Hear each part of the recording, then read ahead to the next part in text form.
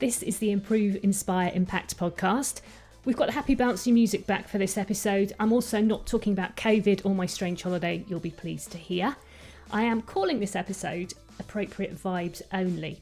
It's a conversation with Dave Cottrell, and I'll let him explain exactly what he does because he does it so much better than I can, and he does so much stuff that I can't really do it justice. You can also blame him for the fact that you're listening to this podcast now, because he inspired me and encouraged me to continue doing them when I was having a bit of a wobble about it. So I started off with this podcast, I had a big page of notes in front of me. I abandoned those almost immediately that we started to talk. I did know that we were going to go off at various tangents. I expected that with Dave anyway. He talks about his own personal experience of mental health. We went on about the difference between the perception of physical strength and mental strength, how he's building an online community, and in that community talking about mental health is encouraged. We talked about so much more. I could have gone on and on with it. This episode is a first for me because I'd never used Zoom for this purpose, and also I've left the conversation unedited. It really messes with my head because I'm a bit of a perfectionist at heart. So I'm feeling very brave and slightly uncomfortable in putting this out as it is, but I am working on that. Deep breath, here we go.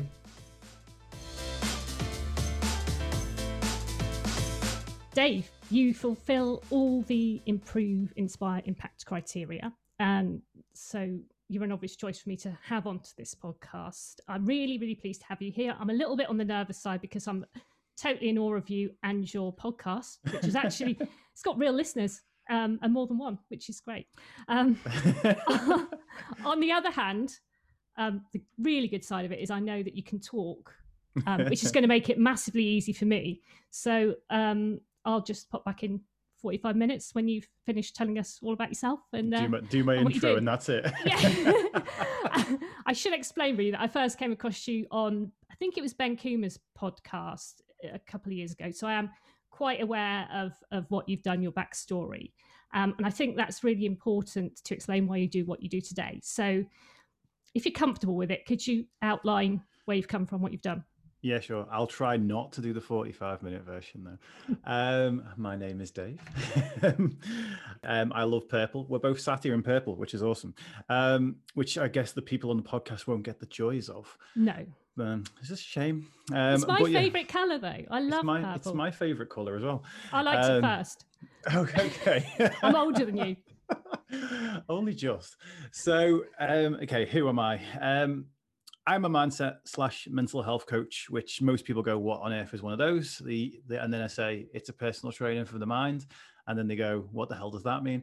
And essentially what it means is, whereas if you think of a personal trainer for physical health versus a doctor for physical health, a mindset coach is kind of like the personal trainer for mental health. I am not a psychiatrist or a psychotherapist.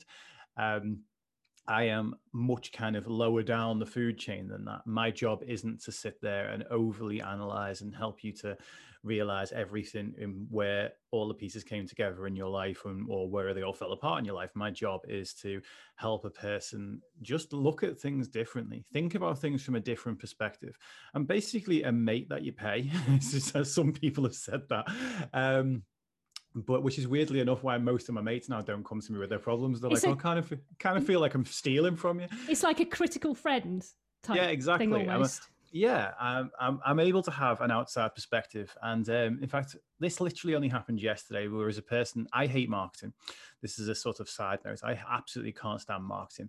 And one person who realized I hated marketing sent me this tweet where someone had said, it's just telling people that already agree with you about you, they just don't know about you yet. And I'm like, that's actually not what I'm trying to do with my marketing there. And that's what I'm trying to do in the world, isn't by finding the people that already agree with me. I work in the mental health space. I believe the mental health space is trying its hardest, but fundamentally not there yet, which is essentially what we all are, trying our hardest, but not there yet, even though, I also believe we are there, which is a full-on side note.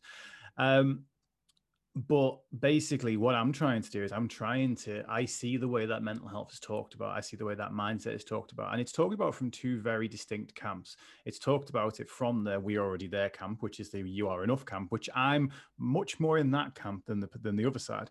But then it's also talked about it from the pull yourself up by your bootstraps, get yourself together, maybe even man up camp, which is it's the ends of the spectrum of acceptance and challenge. And people campaign a hell of a lot because there's been so much challenge to mental health over the years. People now are pushing that to one side and now are actually going more towards the acceptance side of things, which is exactly like I needed to go to the acceptance side of things for quite some time because of my backstory, which I'm sort of getting to in a roundabout way.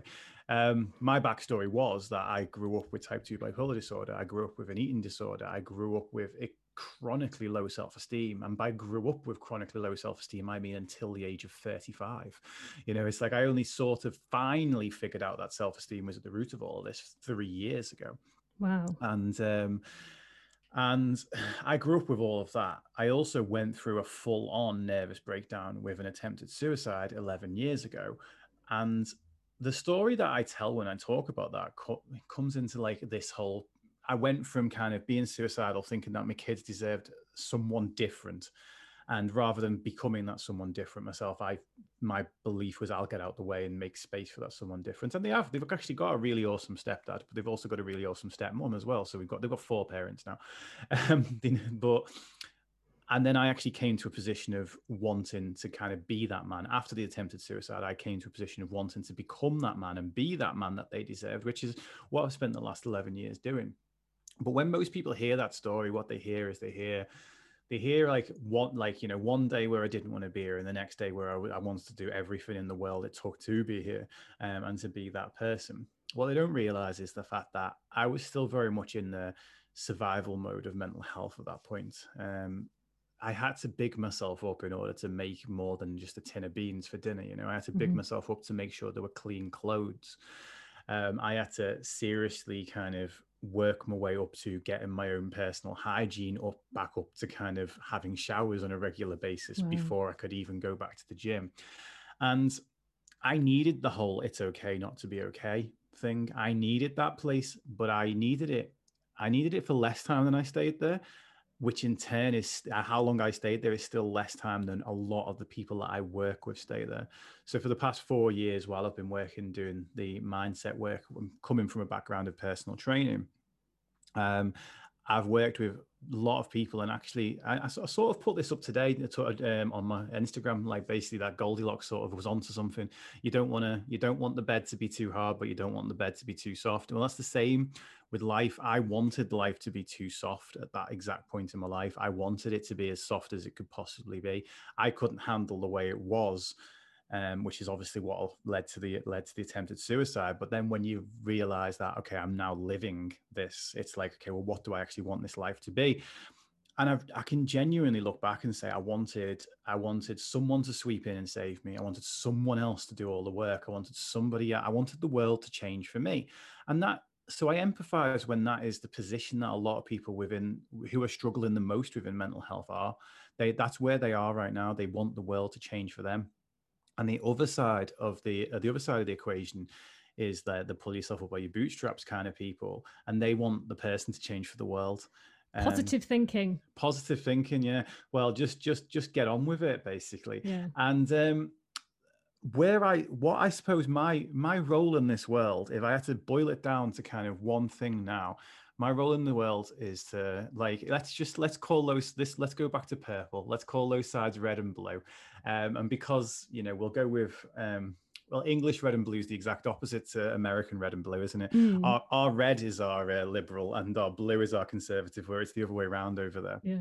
But so let's just say the red is your fiery, pull yourself up by your bootstraps type, and your blue is your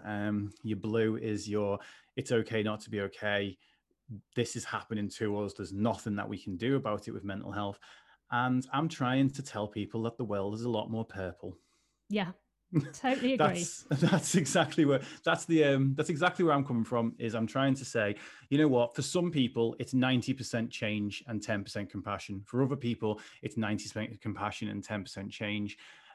And for many other people, it's a whatever a hell is in the middle of all of that. And I think that by trying to serve one or the other of those sides, we're just ending up with a huge them and us in the mental health industry. Yeah. Not just the mental health industry, in the way that mental health is perceived in the UK and the world. And I don't want that. That's why I'm not here to shout from the rooftops to everyone that already agrees with me. If anything, I'm here to be an influencer in the truest sense of the word, in the fact that I want to influence thought. I want to influence thought towards the fact that mental health can be impacted. Yes, it's bloody difficult. Yes, I'm asking someone who's already at the end of their tether to do 5%, 10%, or 50, 100% more.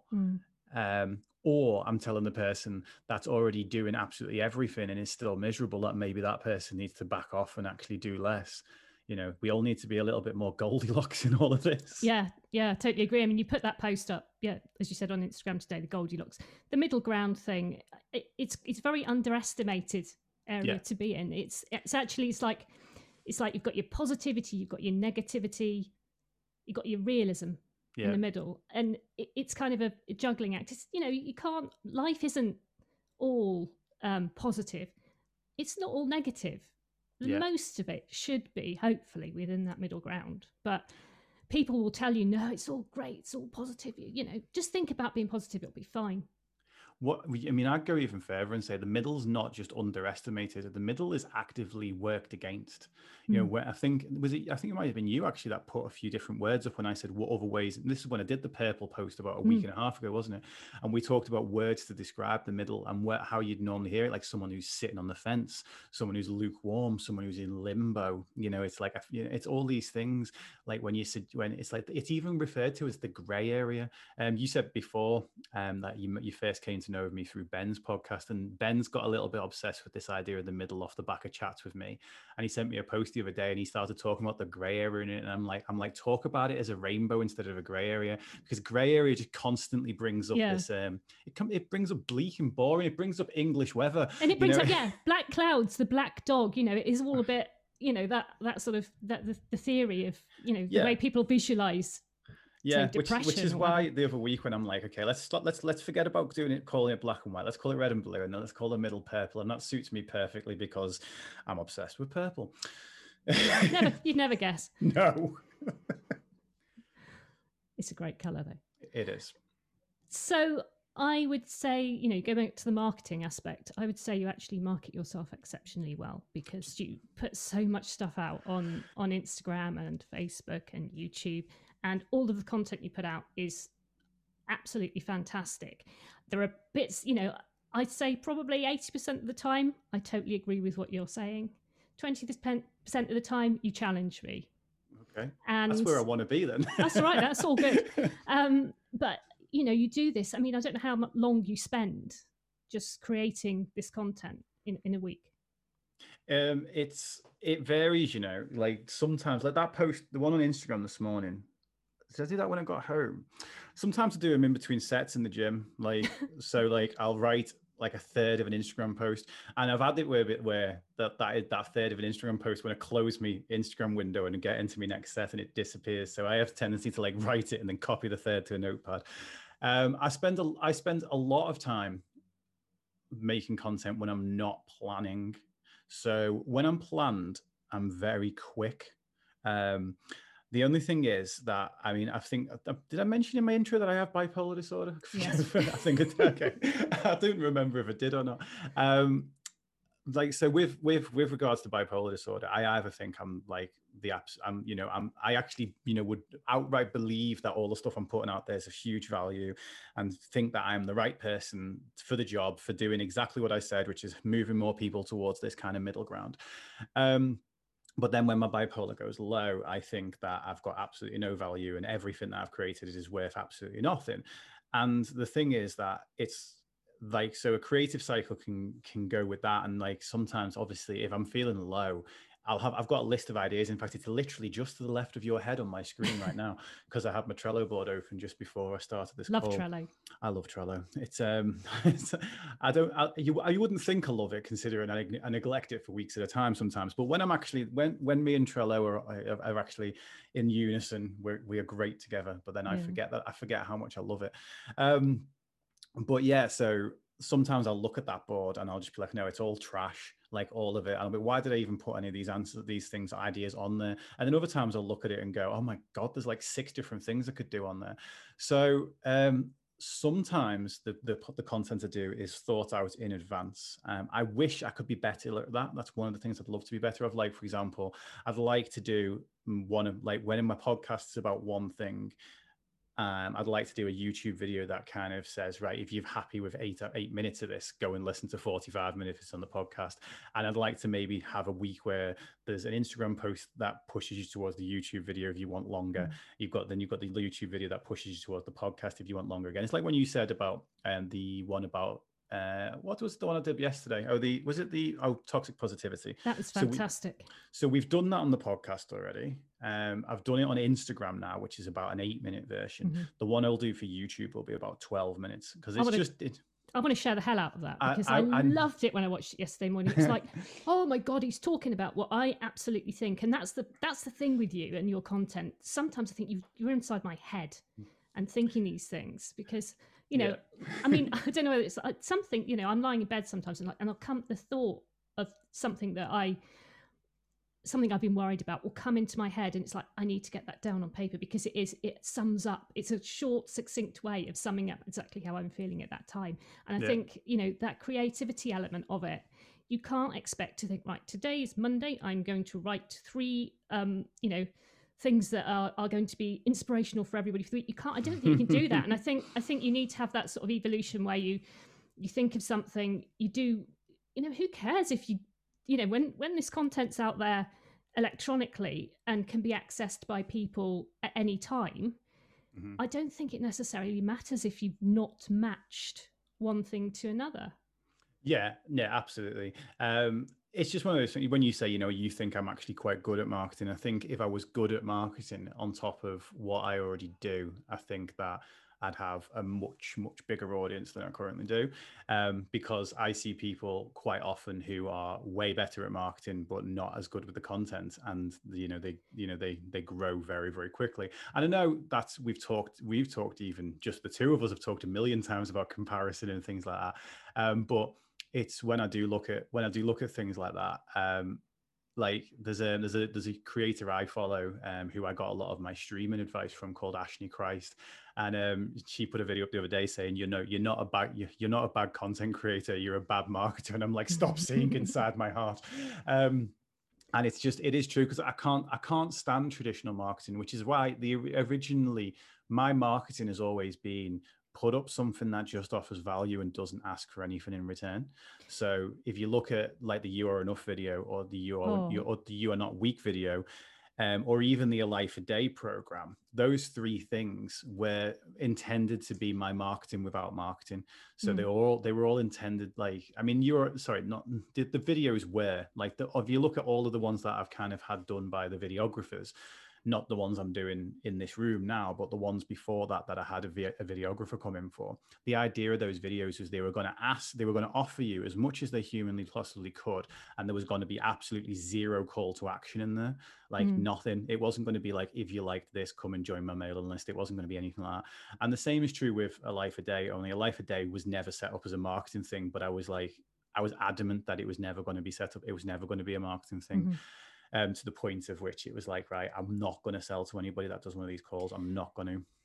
Can you explain what A Life a Day is? Because people might not have heard of this. Yeah. I'm aware of it, because actually I think you were talking about it on the Ben Coomer podcast years ago. Yeah, well, actually there's a prime example of marketing, right? So when I was on that Ben Coomer podcast, which was year 1 of A Life a Day, what A Life a Day is for the last 3 years, I've been given an hour of my day every day on average. So it's not been every single day, but some days I've done multiple hours. I've been given an hour of my day every single day on average to one unique person. one unique person per year. So there's been one, I think there's one or two people that have done one all 3 years, and have already got me queued up for January. You doing it again next year? Yeah, I'm not stopping it. Wow. However, I've got there is one big caveat next year, which is I'm actually not going to push it, because one of the things I got like this, which does feed into the Ben thing, was I got really fed up of having to push it. It's free, and the first year I got loads of objections. The first objection was, "Oh, you're just doing it to kind of get people on the hook," kind of, and the other one was, "Oh, you're just doing it to make testimonials." And I was like, right, well, first of all, I put 3 rules in it by about 6 months in, which was, number one, I will not sell to a person. If a person even asks me on that call, what do I do if I want to do another one? If I want to do another call with you, I say, you message me after this call and we talk about it through Messenger. I'm not even going to use this call to do it. And they'll be like, "Oh, but I'm giving you permission to." I'm like, I don't care. It's like, I've got to stick by this rule. I said, and a joke I always make at the beginning, I said, you can either punch me in the face or slag me off on social media. And I said, and if you look around, I've not been slagged off on social media yet. So it's not happened. And it's over 1,000 people now. So I think if it was going to happen, it would have happened. And the second rule was that I wouldn't pass on anyone's information. It was completely confidential. So I've never outright asked, apart from obviously I asked a bunch of people when I did the second year to just literally say to camera, I took part in a Life a Day, which you're on. So you are. And that, other than that, I've not asked for anything. Like, I didn't say, there was a woman the other week, and in I think January or February last year, we did a Life a Day call, and I helped her with PTSD over a miscarriage, and she'd been living with it for about 15 years, the PTSD. And I hate to say the word fixed, because I don't believe in fixes, but she doesn't have the PTSD anymore. Like, she was literally walking around feeling like there was a missing piece of her for 15 years. We did one call, and she refers to it as having a sparkle inside of her now. And she just randomly out the blue said, "By the way, if you want to tell my story, you can tell my story." But it's like, for years, it's weirdly enough, hers was one of the ones I was really hoping that'd say that to me, because I wouldn't ever go and ask the person. But the whole thing was, that was the third thing, is like, it was never used as marketing. It wasn't just an idea of, here's a teaser. I would try and use the best possible tool I could for that person. So I wouldn't, when I was speaking to this woman, I wouldn't be like, okay, actually I can sort this for you, but it's a pretty extreme case. So we're looking at like 12 weeks worth of sessions, which is, weirdly enough, because I've got weird things about marketing, and I've got a weird thing about money. So I've looked at other coaches to get those things sorted. And all I really need, if I was going to see a coach, if I was going to see me, I actually know, weirdly enough, how to sort out other people's things with marketing and sort out other people's things with money. I've done it plenty of times, but I just need another coach to do it to me. And I've not found a single coach that is A, less than 100 quid an hour, and B, would do it in less than 6 sessions. And it's like, so minimum thing, like 600 quid. And then they go, well, if it's 600 quid, but if I fix your problem with money, you'll make that back in no time, and all the rest of it. I'm like, yeah, but if someone came to me, I'd do that in a Life a Day for free.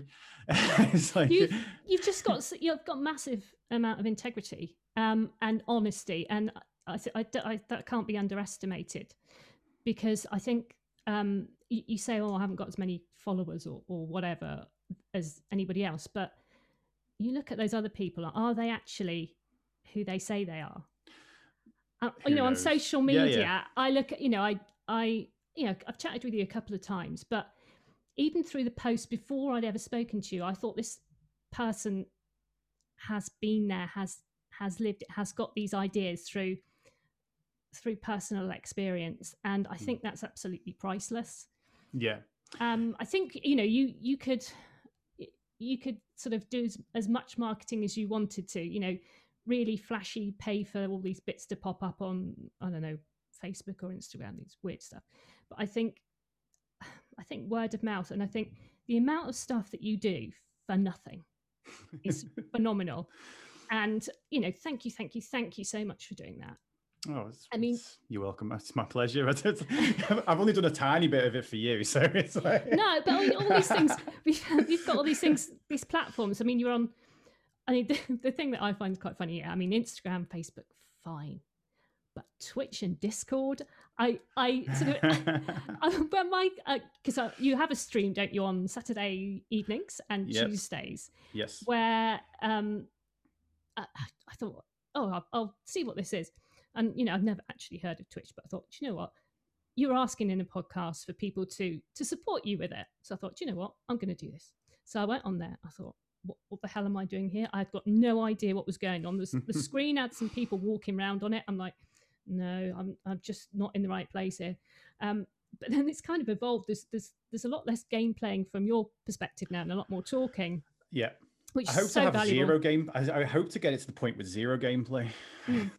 But did you choose, for example, with Twitch, did you choose that platform because you're trying to reach out to potentially a different sort of audience than or client almost? Not client. I don't think don't want to use the word client with you.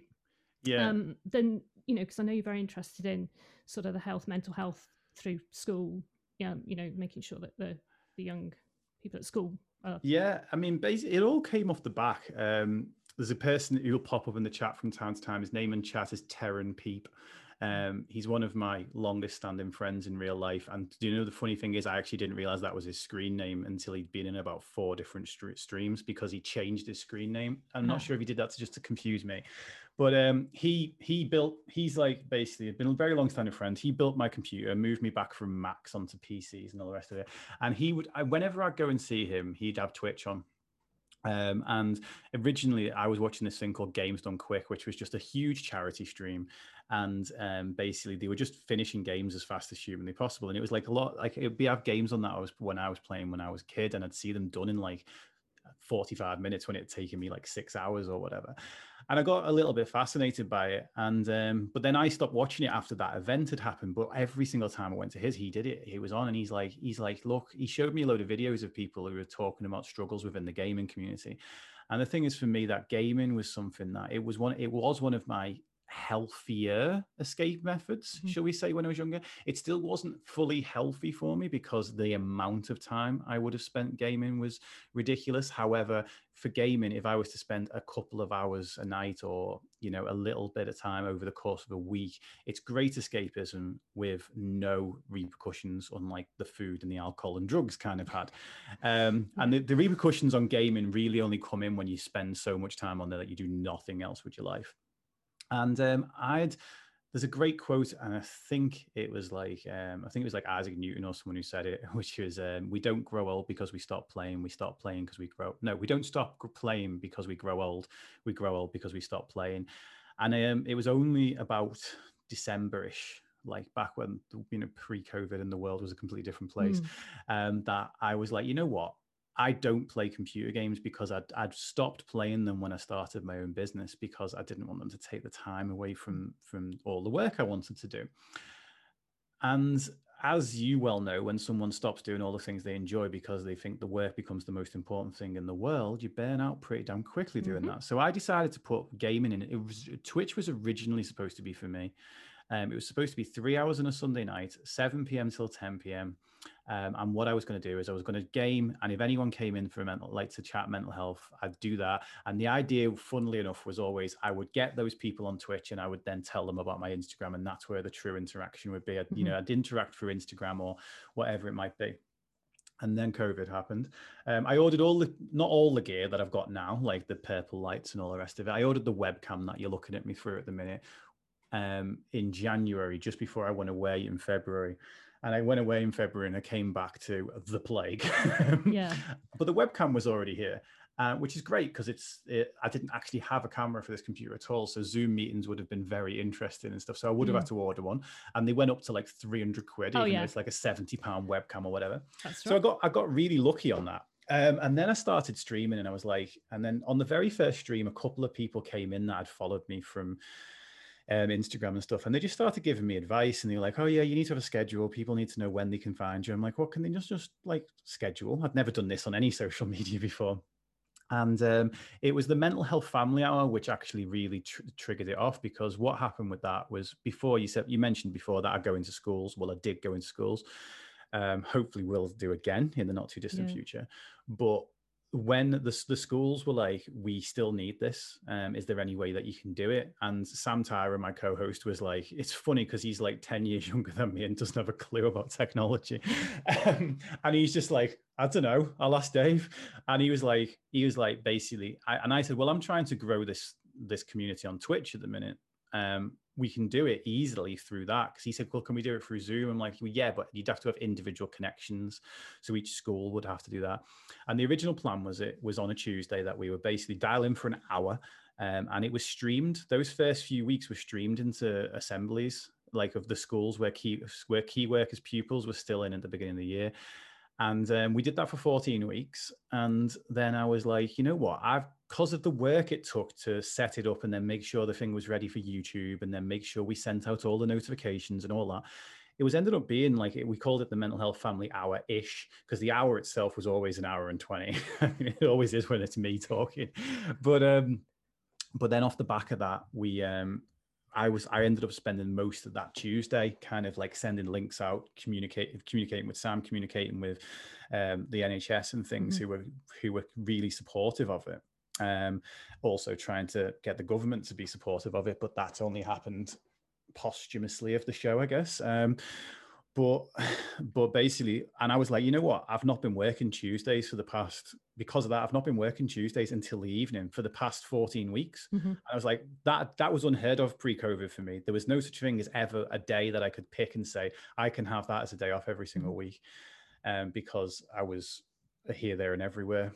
And I was like, you know what? I'm going to actually keep it. And I'm going to stream, and I'm going to just refer to it as a mental health drop-in chat.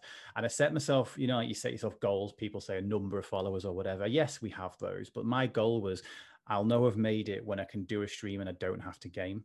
Yeah. Because I've done face-to-face versions of what I'm doing on Twitch before, which are actually significantly easier because you can see people. And when the conversation gets too heavy, no one just jumps up and goes, right, that's it, we're all leaving, which does happen online. But basically, with the face-to-face ones, I would turn up and I'd sit there for like the week. And if no one turned up to talk, I'd still be there for the time. Whereas with Twitch, it's like, right, well, if that happens, then I'm going to play the game. Enjoy yourself. Yeah, exactly. So I'm going to play the game, and I'm still trying to find the balance of that now. Because the idea of it being is, as you'll have noticed from being in several streams, that as soon as the conversation gets going, I'm quite happy to pause the game, come back to full screen, and talk away. But sometimes it's like, if the conversation dips to the point of which I need to pop into the game, then sometimes the conversation doesn't pick back up again because I'm gaming, people aren't asking questions. So it's fine in that. But then the majority of streamers that have done this before me, they wouldn't have gone as hard on the just chatting side of things as early on as I've done. So it's been so as a weird way, people were used to them doing the whole, we game and then we chat, and the chat's the secondary thing. Whereas with mine, it's like, okay, well, when as soon as I'm gaming, it's like, now what do we do? So I'm still finding my feet with it. That's great. I love it. I mean, I'd say it's certainly not the sort of thing that I would ever have imagined, sort of place I'd ever imagined of going. I still don't feel quite right there, but it's really nice to see, other people that come on. And quite often, if you go off and get your lunch or whatever, we'll just chat amongst ourselves. That's what I love. That's absolutely what I've been trying to create that. I've been trying to create that in one form or another since forever. I remember I was in a band when I was 21, 22. I think it was 22. And that the thing was, I was that was back when, so this is 16 years ago, so it was messenger boards online, and and the band there was 5 of us in the band, and I looked after the messenger board, and I made all like the little banners for each individual member of the band, so they had like a little signature banner and all the rest of it, and like cool graphics, which were terrible because like Photoshop back then was limited, and my skills in it were worse. But the whole band were like, why are you doing that? Why are you kind of sat chatting? Like, because I'd sit chatting to the fans of the band like for a big chunk of my evening most days, and they'd be like, and then the lead singer was like a little bit too cool for that or whatever, and the DJ was even more too cool for that, and they were just always like, why are you doing that? And I was like, one word: community. I've always believed in community. Like it's a word that was always on my heart from before I can even remember. Like I've always thought that the best way to the best way to do anything is to create a community. And the idea of a community, you ever done those? Is it Myers-Briggs or whatever? Yes. Yeah. So I'm not technically a leader. I'm a campaigner. Right. So and I think that's actually perfect for me. I'm the one who kind of gets out there with the megaphone and sings the song and tells people that it tells people the idea and all the rest of it. But when it comes to like fully leading a community, I would say my skills are a little bit lacking there. So in the past, what I've always wanted to do is I try and help. I want the community to grow to the point at which it has several focal points within it. Mm-hmm. So the idea of a community that exists when I'm not there, because I tried to do the same thing with my clients as a personal trainer. And we had an online client community. That was the first place where the free stuff came in. I used to do a free session. All my clients were one-to-one. I didn't do any classes except for one, which was free. Mm-hmm. And it was a Sunday morning. And for 3 years of my life, I gave up 8 a.m. on my Sunday morning, which my wife, she had a love-hate relationship with, shall we say. She said she loves the fact that I don't get up early on a Sunday morning anymore. But so that was going on for like 3 years, and it was always one of those, like, there was even a point I'd go on holiday and I'd be like, right, I want one of the kind of more vocal members of the community to run the class for mm-hmm. me. And I'd clear it with the owner of the gym and everything like that. And I'd try and make it. We had even a phrase, which was because they were called co-fitties, because it was called co-fit personal training. Right. And I even said the whole once a co-fitty, always a co-fitty. And I really tried to push that even after I stopped being a personal trainer. But I still speak to some of them. Some of them are still in the Twitch chat. The one that says Sleepy Alan, whose real name's actually Lisa. Alan is Alan's her son, so she's using it like She's a great anonymous thing, though, isn't it? On there, everybody's got completely random names. Me for one, but that's another long. Which is why I always ask, like, am I allowed to use your real name or not? Yeah. Because I did that to Terran Peep. I bloody revealed his real name without asking him. I'm like, he was fine with it. He just didn't say anything in the chat whether he was fine with it. So until the next time I actually spoke with him, I just assumed that was it. But I think everybody knows. With me, those who know, and those who know don't know. Yeah. So yeah. Anyway, yes, I'm one person in one place and one person somewhere else. But that's just the way I roll.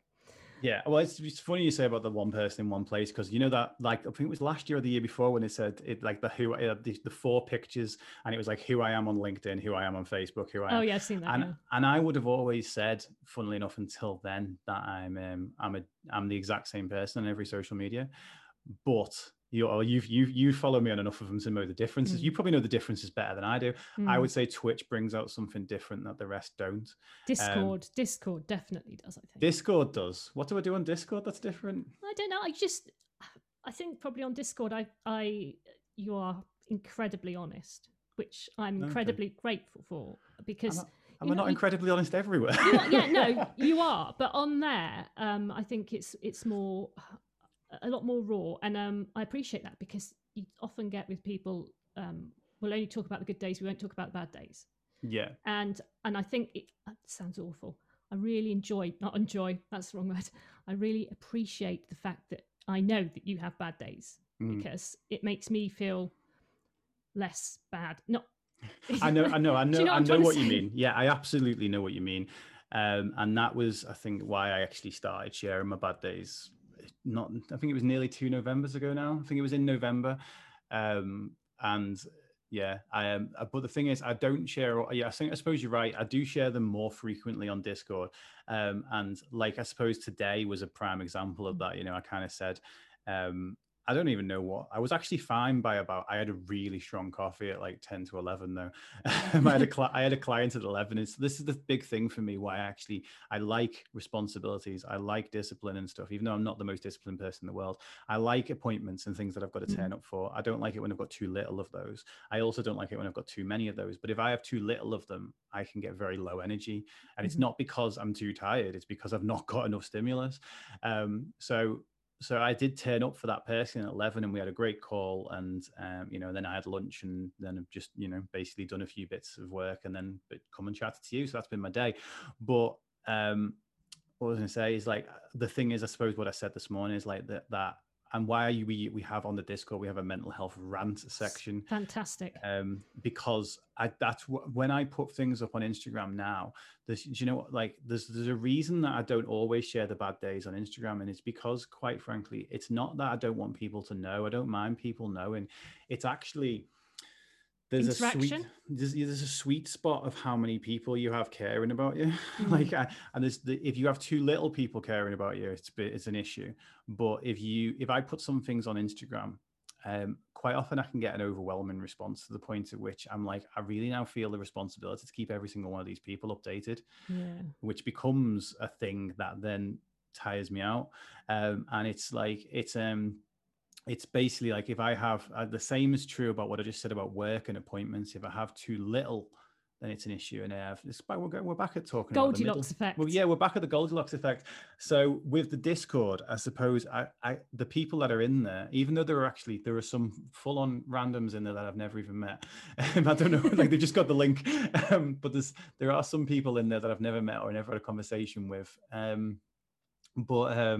But with the Discord, I suppose the way I see it is that is my that's my community. The community's there, and the community's the stream, because those that they get. Why I say that I'm different on Twitch is I will turn up on if I'm having a terrible day, you know, and I'll just express that, and I'll be there, and we'll have appropriate vibes only. Oh, and I love that saying. I love it. I can't wait to get a T-shirt with that on. We need that merch. It's coming. It's coming. I need to get. We're mostly there. I just need to get one sample done for me, so we can test that it's all good, and then we're good to go. Good.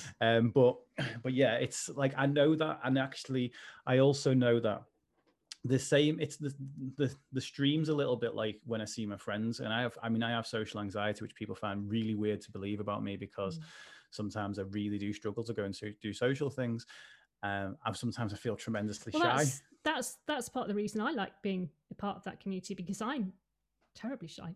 No, you wouldn't believe it, because I can talk, but it's that for me, it's that being seen by people, and that's why I find the online communities such a bonus for me, because you can dip in and dip out. If you're in a social situation, you're in a pub with someone, you can't just suddenly sort of switch off, can you? It's a bit weird. Well, I also don't get that option in the stream.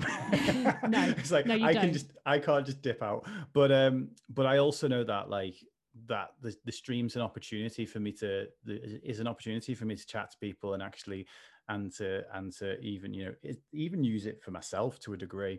And there has been a couple of occasions now where I've just not been feeling it, and I've cut it short, and I don't have a problem with that. I don't know if that's something I'll still be able to do going long term, but I think from all the other streamers that I've spoken to, especially the ones in the mental health space, it's the same piece of advice that it is for anyone who's working in mental health elsewhere. It's like, you've got to look after yourself. You've got to look after yourself first. I was going to say exactly the same thing. Then I was going to say, yeah, exactly. And there's been, I think, 2 or 3 streams where I've just been like, you know, I can't.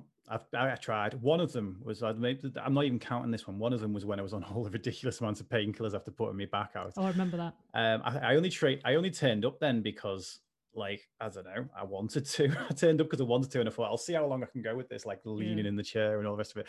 And I'm surprised I lasted about 90 minutes, but yeah, there's been a couple of streams where I've just been, look, I'm having a rough time and I'm going to disappear.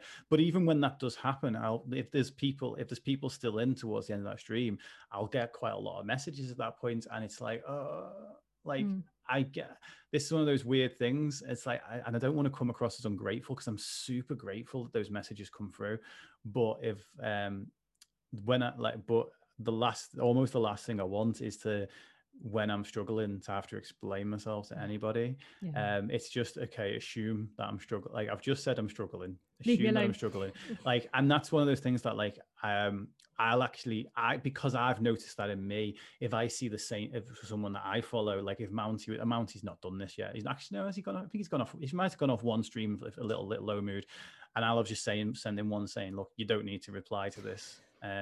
I always like kind of lead in with that. It's like, you don't need to reply to this, but I just want you to know that I'm thinking of you and I'm here if you need me. I mean, you did have a you know, because the mental health rant board within Discord is one where it just says you don't respond to it. You just write. And I mean, you did write something on there, and I thought I could respond to it. I could big you up no end, but I'm not going to. I just said I hear you, because Yeah. I know that sometimes that's all I want. I want to say stuff, and I just want. It's not like I want to share it in particular. It's just because I can journal it, fine. But sometimes I just want someone to know someone's heard me, and I don't know why, Yeah. but it is just there's something there, and that's why I love that particular page. Sounds awful. No, I know what you mean, but that particular rant, and I've kind of done a lot of thinking about, not particularly that rant, but what led to that rant and the kind of things is what I'm trying for with the stream. Is I'm not just with the stream, but with my content. Is I've been trying for inclusivity. Sorry, not exclusivity.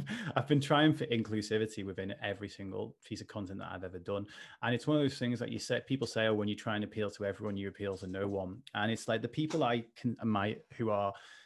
the most concerned about are the people who are struggling the most. However, and I would have very much fallen into this category when I was at my worst, is that person's also very, very difficult to talk to or to have a conversation with or to help, because a person in crisis can be quite hostile, can be quite aggressive.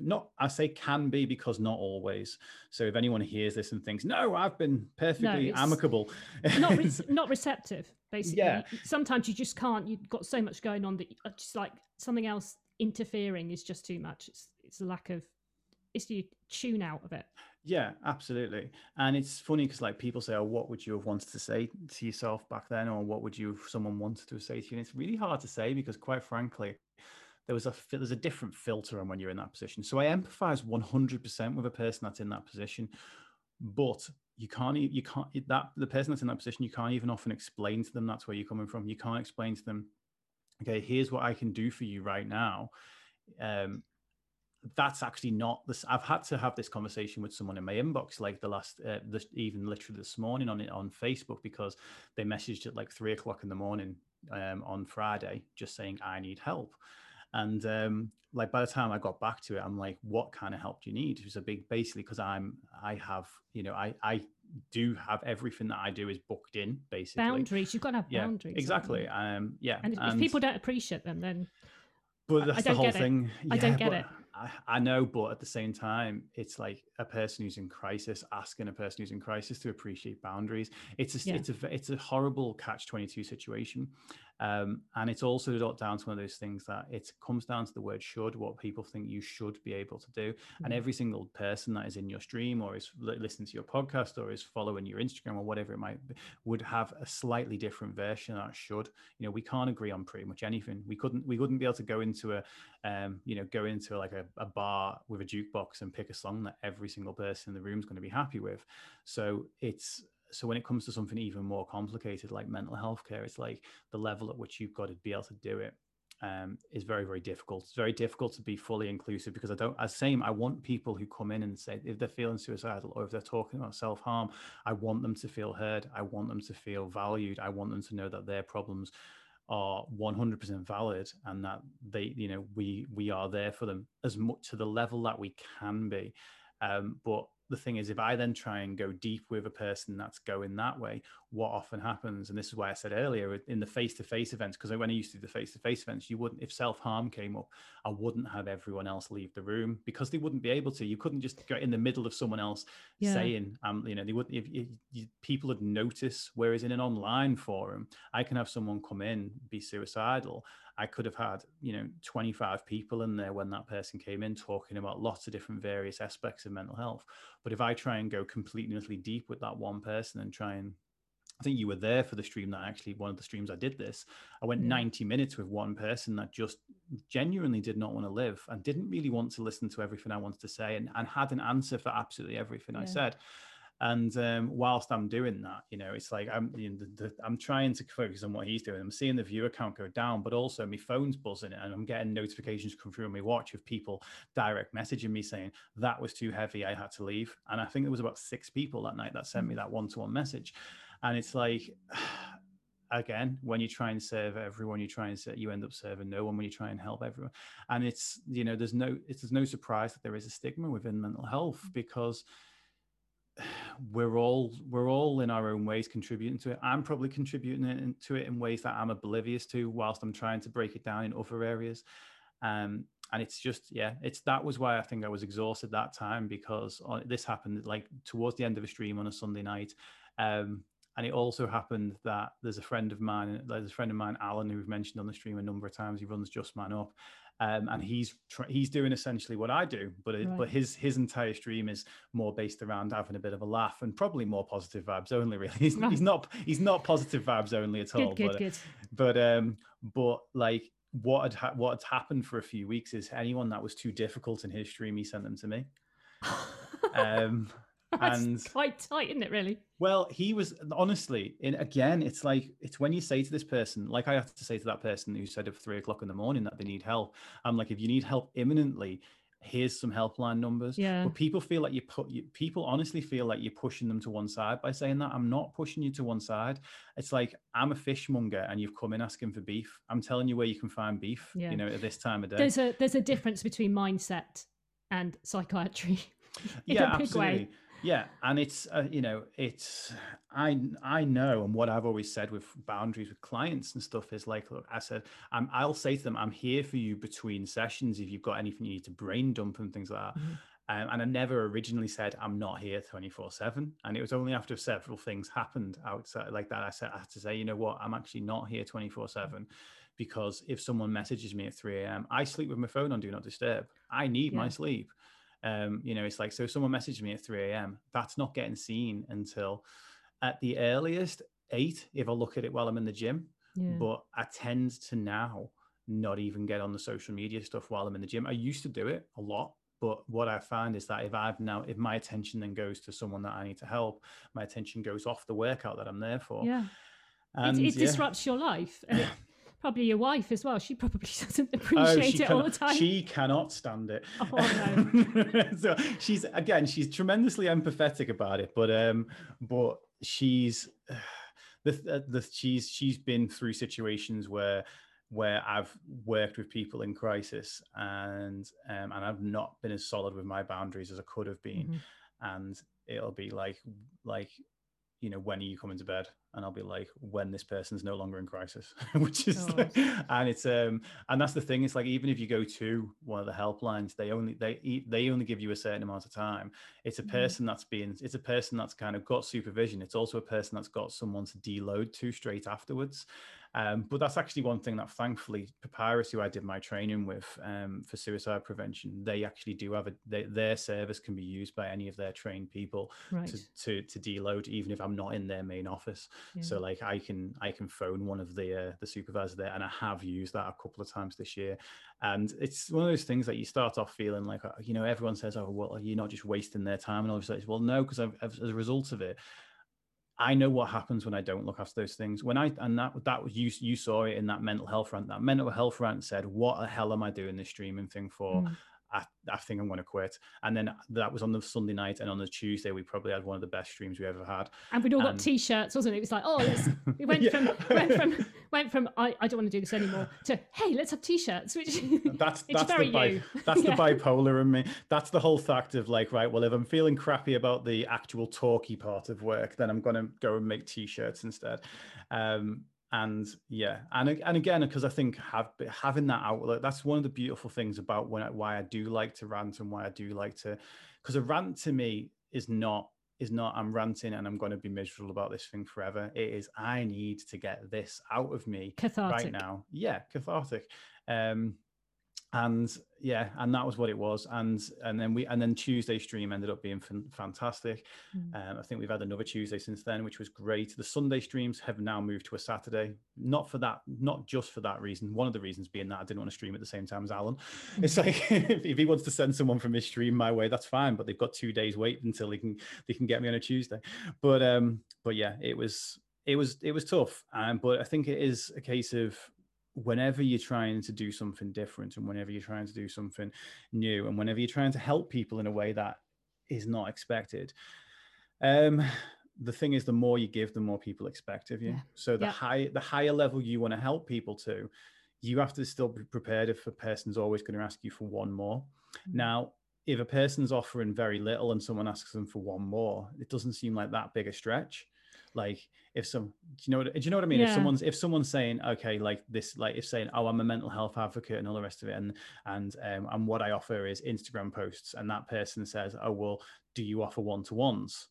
Like that might not feel like a huge stretch, but if I say, right, well, I'm a mental health advocate that basically will do 10 hours worth of streaming every single week where I'm open to talking about mental health in a public forum. Plus I'll give every single up to 365 people an hour of my time for free each year. And you can have one of those calls. There was a person on that stream that basically asked me if they could have one of those calls. And I was like, yeah, send me a message on Discord and I'll sort it out for you tomorrow. And basically they sent me a message, like I finished the stream and they sent me a message at 11:30 that night saying like, can we sort out a time, please? And then by the time I was in the gym at 8 o'clock the next morning, I'd already had another message at 7:30 in the morning saying, can we sort out a time, please? In fact, I'm not even sure it said please both times. I think I'm giving the person the benefit of the doubt here. And it's just like, and that's the whole thing. That was the exact moment that message came, because I've got this person from the stream, and they've started now. I've tried through the stream to express what my boundaries are, and I've said I will do this, when it's within this time frame, and so on and so forth.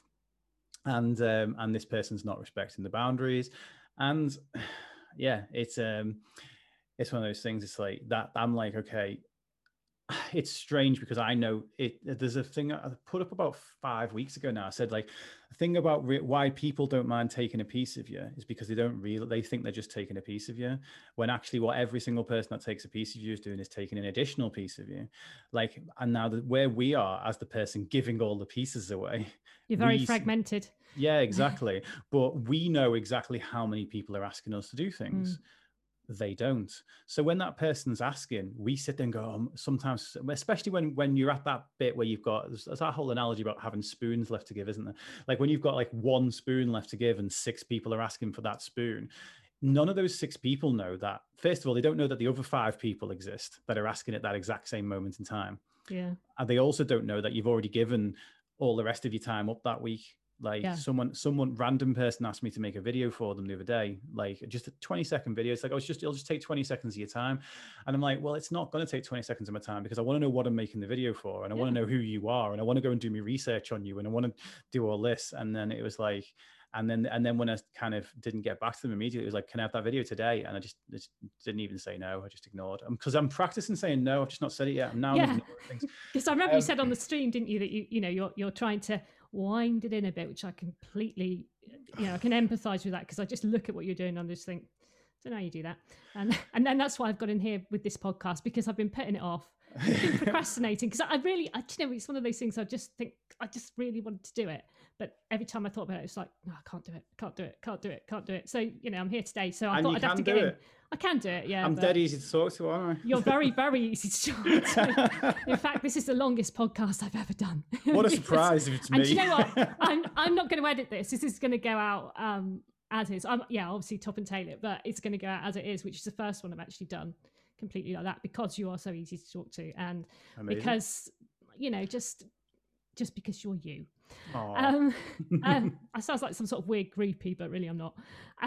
So I know you've got some things coming up. You've got the mental health marathon that you're doing in February. Quickly, tell me what that's all about. The mental health marathon, which I really need to do more planning for. The mental health marathon was originally supposed to be a live event. 26.2 hours of mental health conversation is the headline. And the idea being is that within even for the mental health charities like Mind and Calm and all that stuff, they always have physical endurance events as their fundraisers. It's always like run a marathon, or run an ultra marathon, or my friend Fergus, who's about to go up and down Ben Nevis 32 times in 11 days. And this is another point I've got to make. God, you just make me make so many points. When people do that sort of thing, that physical thing, you've got that photograph, you've got that snapshot at the end with your medal. Yep. You won't have that with your mental health marathon, but you will have done something totally amazing. And I love that. Yeah, well, that's the whole thing. Is what I'm trying to pave the way. This isn't basically for me getting all the bloody glory about this. I'm just trying to be, and someone else may have already done this and maybe wanting to slap me for saying it, but I'm trying to normalize the idea of a mental endurance event. Don't get me wrong, I've done physical endurance events, so I know that there is a mental endurance capacity to that. I've done, a 12-hour overnight run, doing 42 miles. That was pretty mentally endurance. I've done 3 marathons this year, one of which I didn't tell anybody about, which was the big one for me, because I'm a little bit of a show off. So it's dead easy when other people know about it. When I'm doing things in the secret, not so easy. So I did that one just for me earlier in the year. But I got frustrated by the fact that people always just do physical things. And the other thing I got frustrated by, because we'd go into schools and we'd say, right, what are the first things you think of when you think of physical health? And people would say like, oh, strength or fitness or sport. You'd say, who do you think of when you think of physical health? And people would be like, oh, well, you think of Mo Farah, you think of The Rock, you think of, who you think of, like whoever, basically always footballers came up a lot. So people would always think about like, what we see as good physical health, right? We think of the pinnacle of physical health. But if you say to people, what do you think of when you think of mental health? People say, well, anxiety, depression, stress, and then you say, who do you think of when you think of mental health? The list is usually people who've taken their own lives. It's usually people like Chester Bennington or Robin Williams, or, it's usually like maybe someone might say The Rock again, because he's talked openly about depression recently.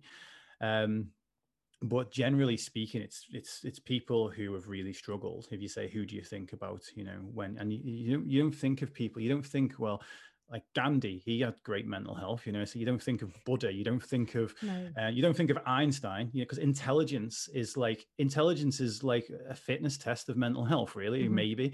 And it's like, so you don't think of the most intelligent people in the world, or you don't think of people who can hold a conversation for 26.2 hours, which, by the way, I've still not proven is possible yet. But I can't wait to see the last bit. The last bit will be easy. Trust me. You reckon? Okay. Well, we'll put a sweepstake on it. That's a good idea. We'll put a sweepstake on it. Which hour is Dave going to be the most zonked out on?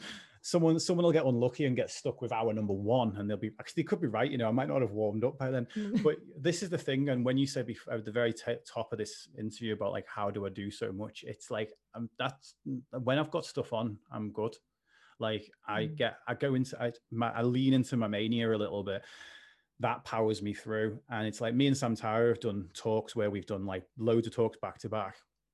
And I'll be exhausted in the car in between them when he'll drive us about. I say we do talks. He introduces me and lets me talk. That's kind of it. And I'll be like, he'll be asking me questions in the car on the way there, and I'm like, I don't know. I can't even talk. But then the second I'm in front of that next group, switch it on. Yeah, it goes on. So this is what the mental health marathon is. It was supposed to be a physical event. Physically, it might be possible by February, but it's the February the 26th, so 26.2 marathon mileage. And that date's been set since November last year, because I came up with it while I was out in Peru last year. And basically, the idea is 26 different conversations. So I'm having a different guest on every hour for 26 hours. Each guest is going to be on to 45 minutes to 50 minutes. It's because I need to do things like go to the toilet, maybe even have a shower in the middle of it. So I was told by someone who's done a 24-hour radio show that clean, fresh socks regularly is a good idea. But the thing is, with radio shows, you put music on. I've seen it. I know somebody who did one, and I was there with them for a part of it, and they just put a song on, and I'll just pop upstairs, just mix the tracks together. Yeah, exactly. Okay. The unedited version of I Would Do Anything for Love. Yeah, it's like 12 minutes long. Hotel California full version, or the full version of Bryan Adams, Everything I Do it for You. With the bit with the piano bit at the end. Yeah. Yeah, exactly. Right. Yeah, those will do. But exactly, so that's the whole thing. So I'm hoping by February, the idea is to move it out of this office and move it into the lounge downstairs, because we've got 2 couches in there. The idea is to hopefully have a second webcam by then and have other people physically here. So Alan's talking about coming over from Ireland, Mounty will be coming up from Birmingham. But most people, the original plan will be, whoever I plan for it, we'll be planning to do it by webcam. If they can get here, even better. And because I'd love to have whoever's here for the last hour last hour. Just to poke you. Although I'd want to boot them out the door the second it's finished. I'll be like, Alona, deal with this person. But yeah, so it's a Friday into a Saturday. So the Friday, the 26th of February. I haven't set the exact times yet, but I think I'm going to do 6 p.m. Friday to 8 p.m. To 8 p.m. Saturday, because I want to finish at a peak time. Yeah. The finish is important because, as you say, the finish is my medal. It's like the end of it's my medal. I want that to be a peak time on the Saturday, because originally, because everyone who said if you're doing a long stream, do it as soon as you wake up, because then you're only awake for 24 hours. You're not awake for 36. But I think I'm just going to nap on the Friday, hopefully. But that's the idea. 26 conversations about mental health. We're talking about mental health. We're raising money. I will be raising money for Mind and for someone local, possibly Sean's Place again. I think we're probably going to do Sean's Place again. Okay. But I want to do one national charity, one local charity. The idea being is that, we just basically get as many people chatting about mental health as possible. Just basically make it so that conversations about mental health are as worth celebrating as someone climbing a mountain or running a marathon or doing anything else that takes a lot of work. Like, again, the other thing for the last, we talked about Life a Day briefly. Life a Day has been an endurance event. Yeah. It's been one project that is over 1,000 hours in. And it's like, it's been an endurance event, and keeping it going and keeping people coming through the door for it, even though you'd think it'd be overrun. I don't understand that at all, but that's what I meant about marketing. Like, I was overrun for about 6 weeks after I went on Ben's podcast, because his 25,000 strong audience. I'm not jealous. And I'm not jealous at all. No, much. No, not at all. I'm not bitter. But people, you've got so much stuff going on. Where can people find all about you? Because I say, to, like, rather than thinking about where I'd rather people find me, I'd rather people find me where they're happiest. And so I'm on everything, as you said, but I'm Mindset by Dave on everything. Right. So the order of things I would say is that Facebook and Instagram get pretty much the exact same post. So Facebook's basically facebook.com or instagrams.com/mindset by Dave. Yep. Twitter, I do use, but really sparingly. But if you prefer to interact with people on there, I will interact with you on there. Twitch is my ideal, if I had to go with it, which is twitch.tv/mindset by Dave. And then youtube.com/mindset by Dave. So everything's just Mindset by Dave. Makes it quite easy. And it's also much easier to spell than my actual surname, which originally... I didn't know that.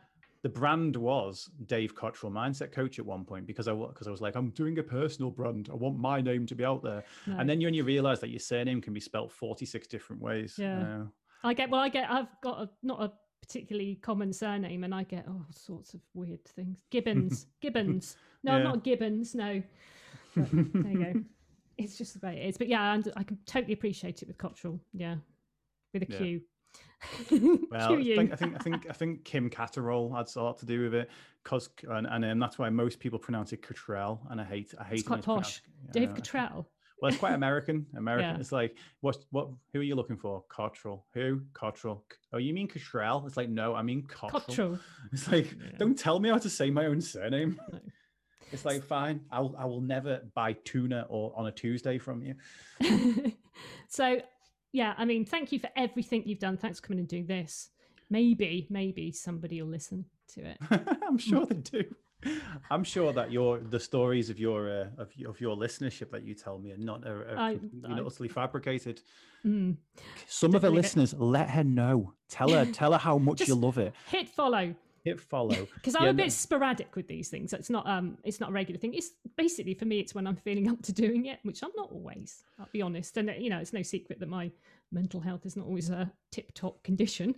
And I just want, the reason for doing this, I want people to realize that they're appreciated. I want people to tell everybody else what they've done, how they can inspire people, what they've improved, and the impact that it's having on their life, other people's lives, or whatever. And that's my thing. And honesty, authenticity, and realism. Keep it real, all that stuff. That's my thing. So that's why you should follow me, maybe. Yeah, not maybe. This is definitely why you should follow this podcast. Make me feel really good. It would. Yeah. That's really sad, actually. No, that's external validation. Let's not go down that route. So, you know what, though? There's nothing wrong with wanting your stuff to be successful. And that's the thing, especially in mental health. It's like people are, again, go about this argument of whether it's putting it out for the people or putting it out for yourself. Creativity is always both. It always has been both. It's always been more important for the artist to be happy with the work that they're putting out themselves. However, the people's perception and how well it's received dictates whether that artist gets hired to do another album or gets another gallery or whatever they're actually putting their art out there for. So it is, even though we're both doing these things for free, there's still a business element to them. Well, it's for you. I'm just doing it because I like doing it. I enjoy this. I really, really enjoy it.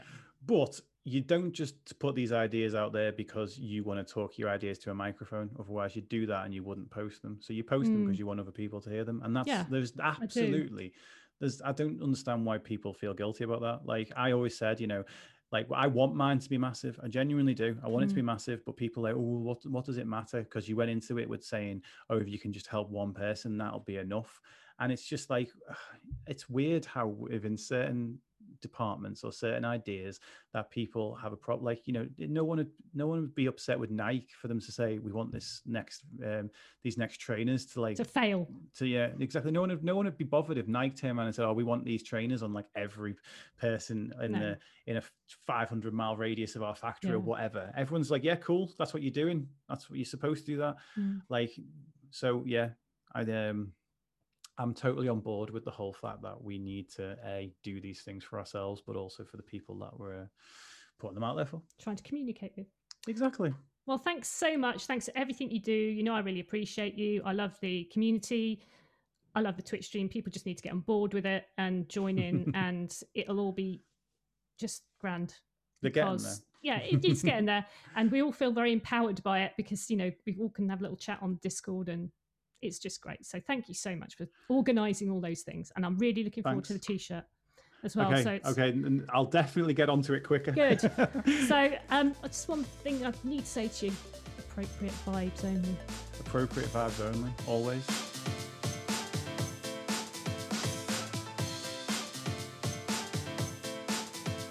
I'm not sure how we managed to wrap it up in such a short space of time. Listening to it back, there's one thing that I did want to talk about a lot more. Dave did briefly mention it, and that's his video, which is called You Are Enough. You can find it on YouTube. If you subscribe to Dave's channel, it's there within the mental health section. And it's a video of a poem that he wrote. The sentiment behind it is absolutely lovely. The words are amazing, and they are one of the only things that actually touches me. Every time I see that video, it makes me feel quite emotional, and I'm not the sort of person that admits that.